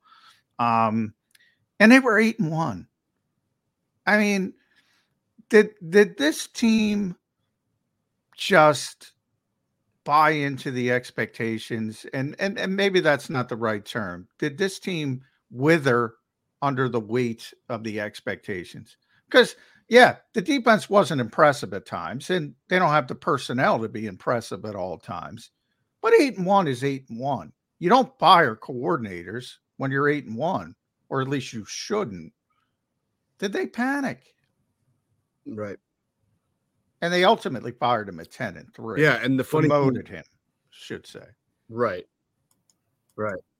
And the funny thing is, if you go back to the bye week, that's really only a couple of weeks removed from a really excellent performance against the Miami Dolphins. So who have an explosive offense, and they held to, I think, 17 points in that game. And even that Dallas game, like a lot of bye. Yeah, go ahead. The Dallas game before the bye, they didn't give up many points. A lot of those games. Yeah. Correct. And, like a lot of those games earlier, the Miami game and the Dallas game, there were some opportunities that just, were not by the other team, not because the Eagles were so great, but just because a drop ball here or a fumble there. But nonetheless, it's unorthodox. I don't get it. I don't understand what they're doing with the defense now. I mean, obviously with Matt Patricia, they're blitzing even less, which means you're relying on a front four to get there, but the front four hasn't been getting there. So you look at that Cardinals game. I mean, got corners playing off on 3rd and 5 and 3rd and 7, just basically allowing Kyler Murray to play pitch and catch. You go back to the Seattle game, man defense with no pressure on a 3rd and 9. So you didn't even speed up the quarterback's clock, and you gave him a chance to throw that touchdown to Smith and Jigba. So I don't know what they think they're doing, but here's the thing.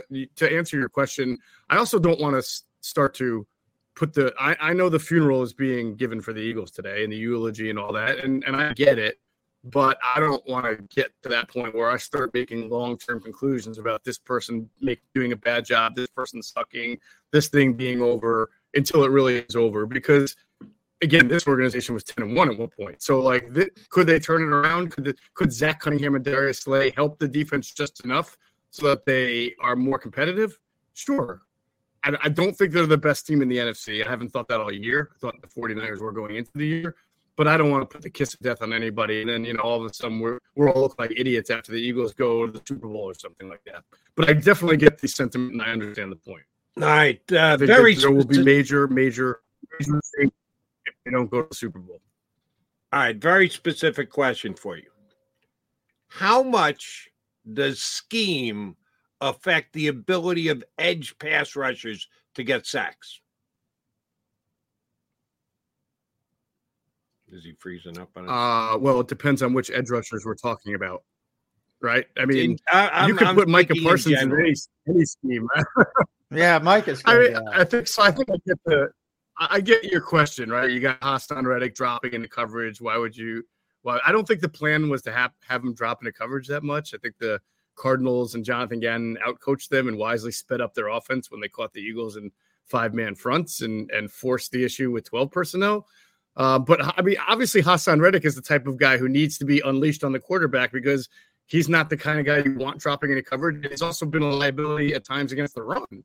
So if he's not getting, if you're not moving him around, if you're not stunting, if you're not twisting with this guy, if you're just putting him in one spot and having him rush the passer, you're doing it wrong. I think that's been a big issue, especially since Patricia took over. The defensive line no longer does line games or movement. It seems like they just line up and try to rush the passer, and that has not been a recipe for success for them this year. And even in the past when they were great, you saw them doing a whole lot of more line movement. Yeah, that's certainly true. And I don't have a problem with Hassan dropping. I always compare it to a pitcher, Geoff. Nolan Ryan doesn't throw all fastballs. Occasionally you go the Dom Capers route. That's why the zone blitz came in here. You're trying to fool the quarterback. It's not like you're telling Hassan Reddick to go cover a tight end. You're trying to accomplish something. Now, maybe they did it a little bit too much last week, but I don't have a problem with it in certain situations. The defense as a whole, here's what I have a problem with at this stage, and we're week 18 now, Geoff. There's too many moving parts. Decide, I get it, the injuries. You mentioned Slay. I don't think he's going to play this week because it's MetLife and the crappy turf, but he should be back for the playoffs. Zach Cunningham was close last week. He should help.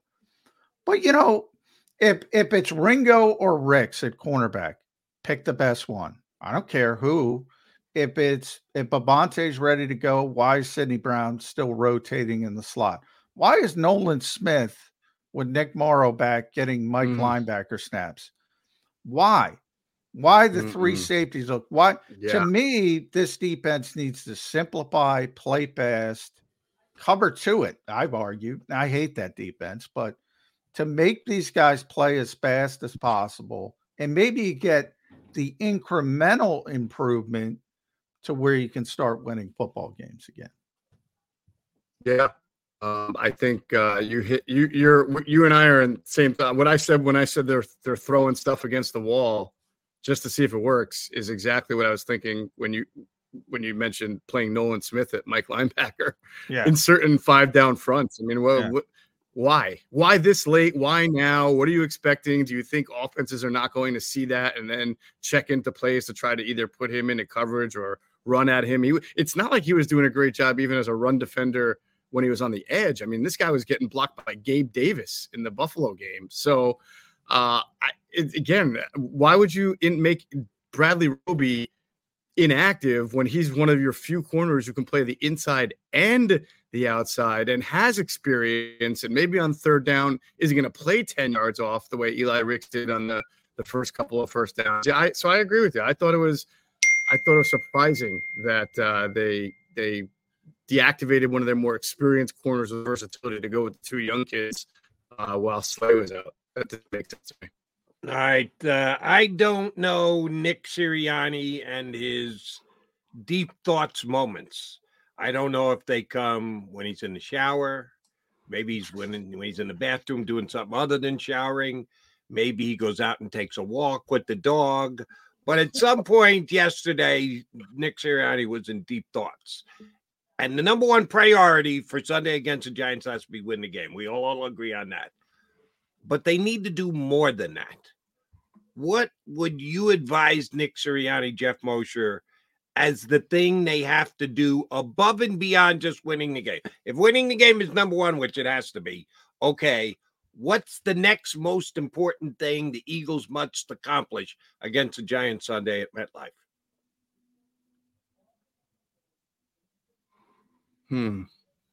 That's a great question. I don't know. Getting Big Dom back on the sideline? That's not gonna happen. That's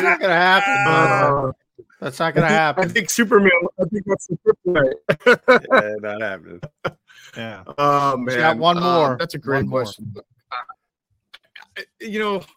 Turnovers, Jody. I know that wasn't maybe the biggest issue against the Cardinals, right? But it's been their biggest issue this year offensively.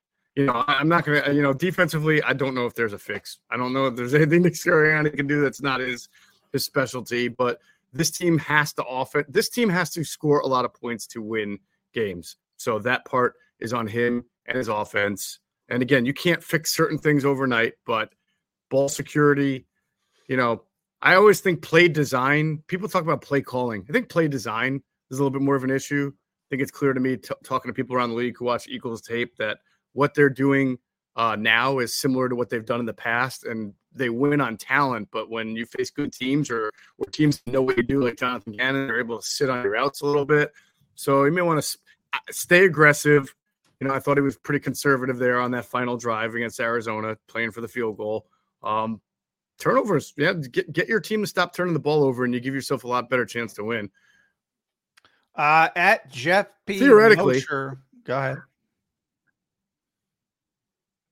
I was just saying theoretically, because now that I think about it, the Eagles probably are on the low percentage of teams to have a interception return for a touchdown at home against the team that they were favored to win by double digits and still lost. Yeah. That was a great play. Not a great interception. It was kind of a miscommunication between Kyler and Higgins on the outside. But once Sidney Brown got that interception, man, that was impressive. Showed off the athleticism and what he can do. I like Sidney Brown long term. They're getting through some of the startup costs, so that's one of the positives. At Geoff P. Mosher, make sure you follow Geoff on X, formerly known as Twitter, InsideTheBirds.com, with our buddies Adam Kaplan, Andrew Pacheco. They do a tremendous job over there. I'll leave it with the offense and blitz beaters, Geoff, because that's one of the most frustrating things about this offense to me. They're basically top 10 in every meaningful category. So I think some of the struggles are a little bit overblown. But, man, they don't have the typical hot routes, they sort of answer blitzes with another bubble screen. And in this part in Nick Sirianni's evolution as an offensive guy, you mentioned play design. There should be more. There should be more evolving. than there is. I think that's a legitimate criticism. Agree or disagree? Yes, I've actually thought this was an issue even when they were successful last year and year before. It just seemed like, I mean, they avoided 3rd and long quite a bit last year because they were up in so many games. But I do think when teams come after them, they have some really strange route designs and route concepts. And I've run it past some people who played both offense and defense in the league, and they've echoed a similar sentiment. It's one thing not to have hot routes. I get people say you got to have hot routes, got to have hot routes. Well, when you have hot routes and the defense knows it, then they will defend you so that you do throw to your hot route because that's usually short of the sticks, right? Yeah. So, but you have to give your quarterback outlets to get rid of the ball quickly in the face of blitzes. And what we don't really know is, does Jalen not change the plays enough? Is it the play calls themselves? I think this is something they have to really look at in the offseason as they see teams have caught up to what they do. And just their overall offense, John. I mean, I think that it can be when the offense is good, it's because they have really good playmakers, right? But we've seen throughout the history of the league, the truly elite teams that can be good. You mentioned the Steelers, right? They change personnel all the time. Steelers go through different wide receivers, different running backs all the time, right? But they had a baseline level of success because of the offense, because of the quarterback. So, at some point, I do think as this team continues to grow, if they're capable of it, they have to get away from being a simplified RPO-centric offense and get a little bit more conventional. Now, if they don't believe the quarterback can run that kind of offense, well, then that's an issue. But I think they at least have to find out. And if you find out that he can't, that he doesn't work that way, then that's a conversation you have to have for maybe this time next year down the road. But I don't think you can continue to run the whole Chip Kelly idea of running the same type of scheme, but you just build a different route concept here and there and expect that to work. At some point, you have to function like a 2023 offense on third and long, third and medium. You've got to have your sort of, well, Nick Sirianni is a West Coast guy. You got to have your West Coast route playbook there ready to go. All right, G-Motion, it may have already happened. Don't know what time A.J. Brown was considering reporting for work today, but at some point he's going to walk into the building. How is that handled? Is it just business as usual and everybody just goes about their preparation for the Giants next week? Does his best friend put his arm around his shoulder and say, let you and I just have a little friendly conversation? Do you have an intervention with Nick Sirianni and Brian Johnson and Jalen Hurts? Maybe you bring Smitty in on the crutches as well. Go a little sympathy route. Look at what happened to this guy. You got issues. You think you got problems? Look at him. He's on crutches. How do they handle A.J. Brown when he walks in the building? Nick seems to have a good pull to deal with his players, and it's not like A.J. Brown. I mean, A.J. Brown just didn't talk to the media. I know he's put some stuff on Twitter, but he's not like, we're not putting him in Terrell Owens category here. No. I don't think he has exhibited the type of behavior that you have to call him into the office and admonish him. But I think if you're Nick Sirianni, you say, you know what, AJ, I'm frustrated too. We could have done a way better job of getting you the ball there in the fourth quarter. We're going to do a better job of getting you the ball, I promise, and then actually deliver on that. Go in there, be aggressive against the Giants, get them the ball, and do what you got to do to win. I mean, he ain't the only one that complains after a loss. So he just won. His way of doing it, I think, draws the most attention. But you didn't hear him throw any single person by name under the bus. He's just frustrated, and I think they all are. Yeah, I agree with that. And AJ's actually, the TO comparisons, people don't get to see him. He's very, he's a good guy. He's very, he's very thoughtful. He generally speaks all the time. And that's part of the reason, Geoff, is that, because he does speak all the time. When he doesn't, then you say, what's going on? And, people have speculated different things. With AJ, I don't think it's about targets. We were talking about this before you came on. It's about spots. And he wants the football in big spots. And you talked about that, after the Jordan Mailata holding penalty, was quarterback run, bubble screen. AJ's like, I converted a 3rd and 20 last week. Give me a chance to win the game. I think that's where the frustration stems from. Spots. Absolutely.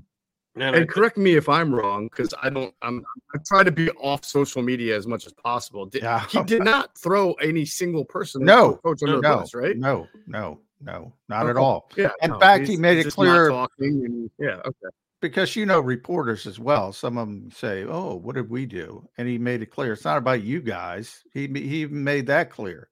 He's just frustrated. Right. So, and I don't think that's a bad thing to want to make plays at the end. I think it's a good thing. I compared it to a great score in the NBA.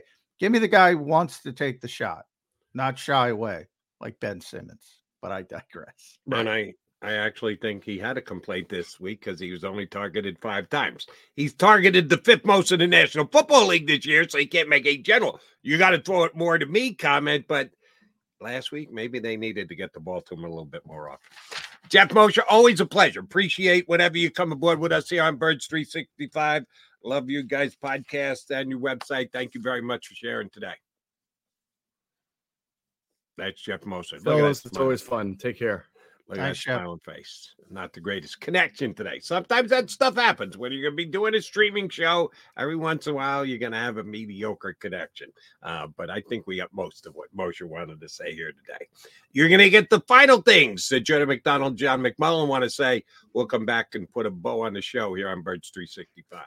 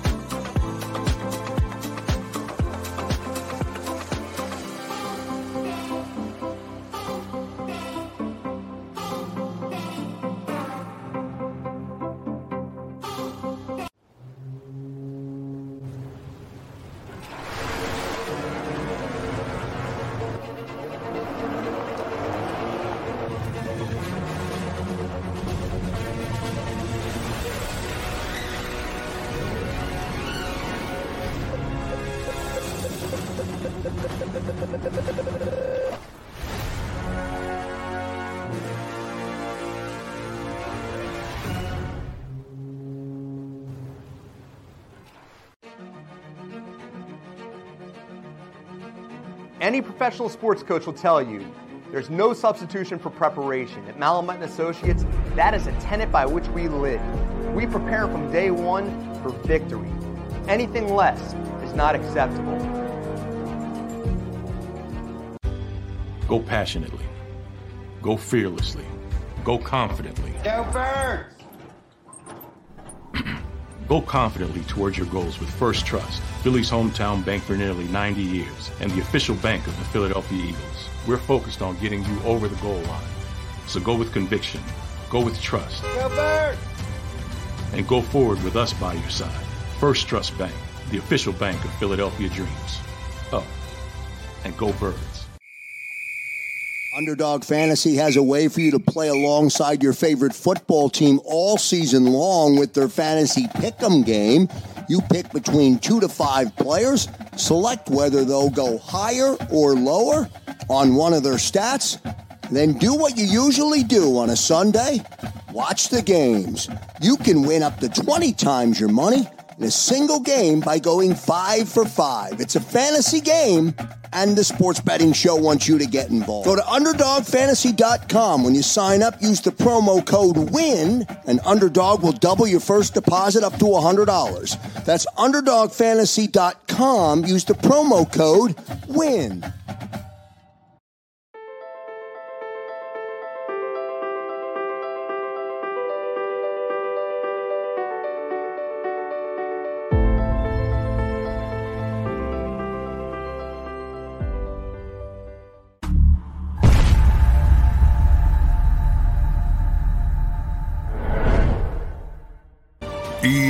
EAGLES, Eagles.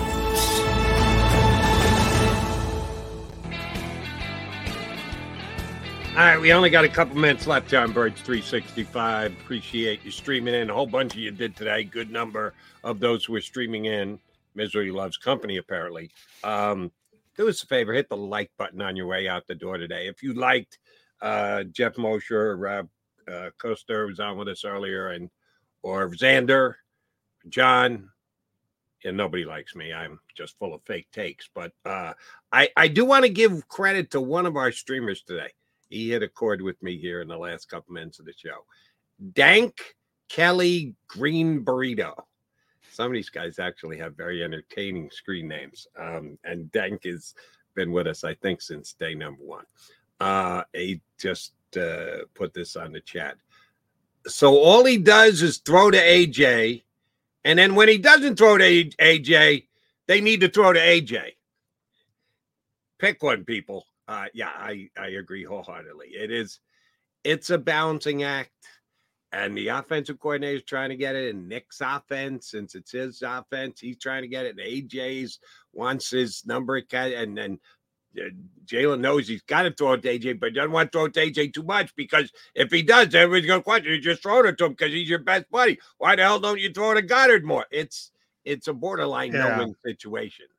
Zach Ertz back in the day, you got too much Ertz when he's catching 116 balls.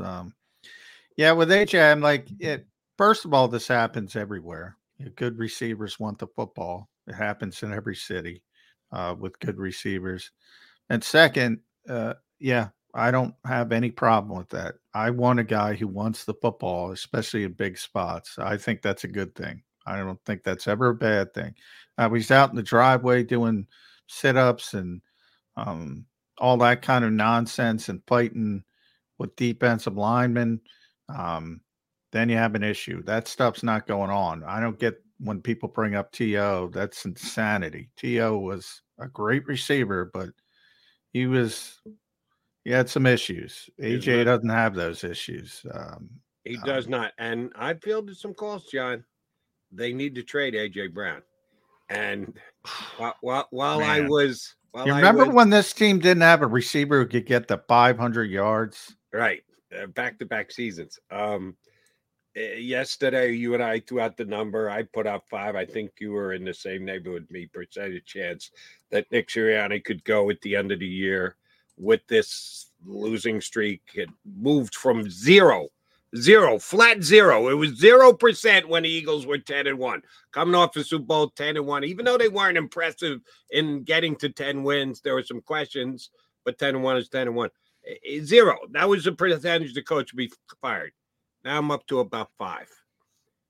The chances of AJ Brown being traded are less than that. So let that one go, okay? Every once in a while he goes off. He doesn't talk to the media. He cops a bit of an attitude. He gets into a shouting match with a teammate on the sideline for all the national cameras and all the Eagle fans to see. That's on the coach. If you want to see Nick Sirianni a fired thing, that's on he and his staff. You have to be part of the prerequisite. If they handed out a sheet, here's what you must be capable of doing to be an NFL head coach.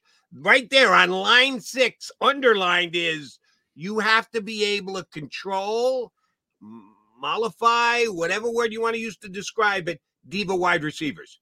We're going to get you diva wide receiver. And oh, by the way, diva wide receivers are really good players who help you win games, who put up 1,400 yards, who catch double-digit touchdowns. There's an upside to having a diva wide receiver. But there's a downside too, and it's your job to not let the diva take over and outweigh the production. And I don't know that Nick has done a good job with that this year. Not horrific, like you said. He's not T.O. We have a comparison right here in Philadelphia. He's not that. But I don't know that the coach has done the best job. And that's why I asked Mosher the question I did. Do you just slough it off and go, we got other fish to fry? We got no conversation. AJ, be here. Yeah, they got bigger issues. They got far bigger issues. I do think you kind of slough it off. Nick's talked about it. He's, called AJ a great person, which he is. No issues whatsoever. I don't think Nick has a problem with his want for the football. Now, the sideline stuff, hey, the head coach, managing personality, he's screaming on the sideline. Sure. So he's got to take care of himself before he starts talking about other people. But, and that's maybe part of the problem. They have so many issues, coaching wise, schematic wise. They got to fix that before they worry about a star player. Before the season, I think on Ed Kratz and our top 25 list, I had AJ number 2 on to Lane Johnson. If I were doing that list today, and I'll do it after the season, he'd be number 1. Best pure football player on this team. Yeah, I'm not complaining about AJ Brown. No, and I really have. It makes me laugh almost.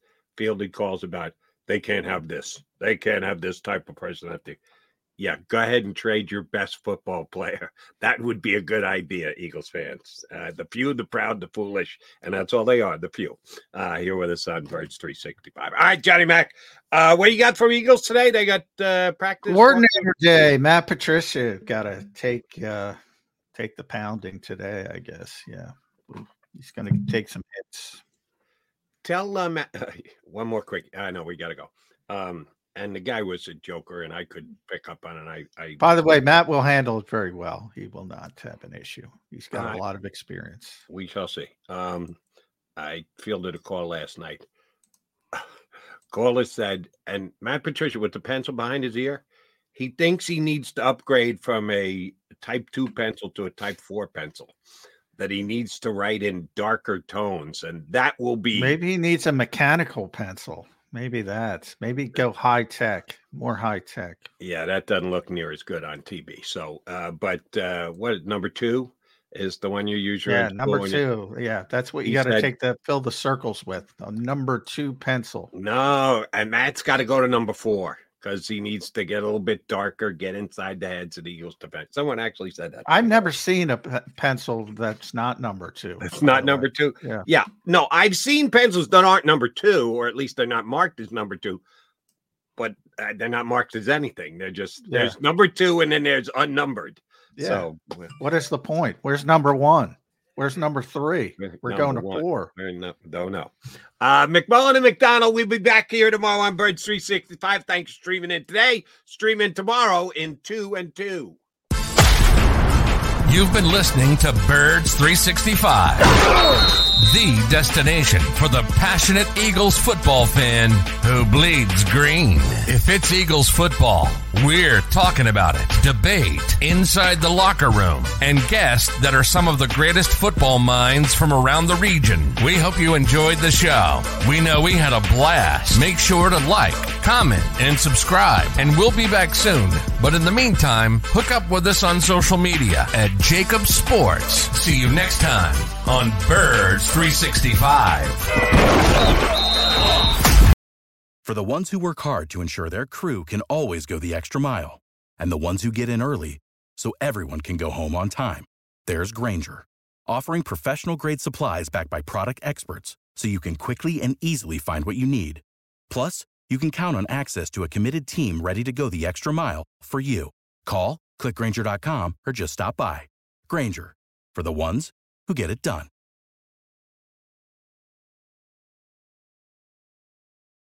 When you need mealtime inspiration, it's worth shopping Kroger, where you'll find over 30,000 mouth-watering choices that excite your inner foodie. And no matter what tasty choice you make, you'll enjoy our everyday low prices, plus extra ways to save, like digital coupons worth over $600 each week. You can also save up to $1 off per gallon at the pump with fuel points. More savings and more inspiring flavors make shopping Kroger worth it every time. Kroger, fresh for everyone. Fuel restrictions apply.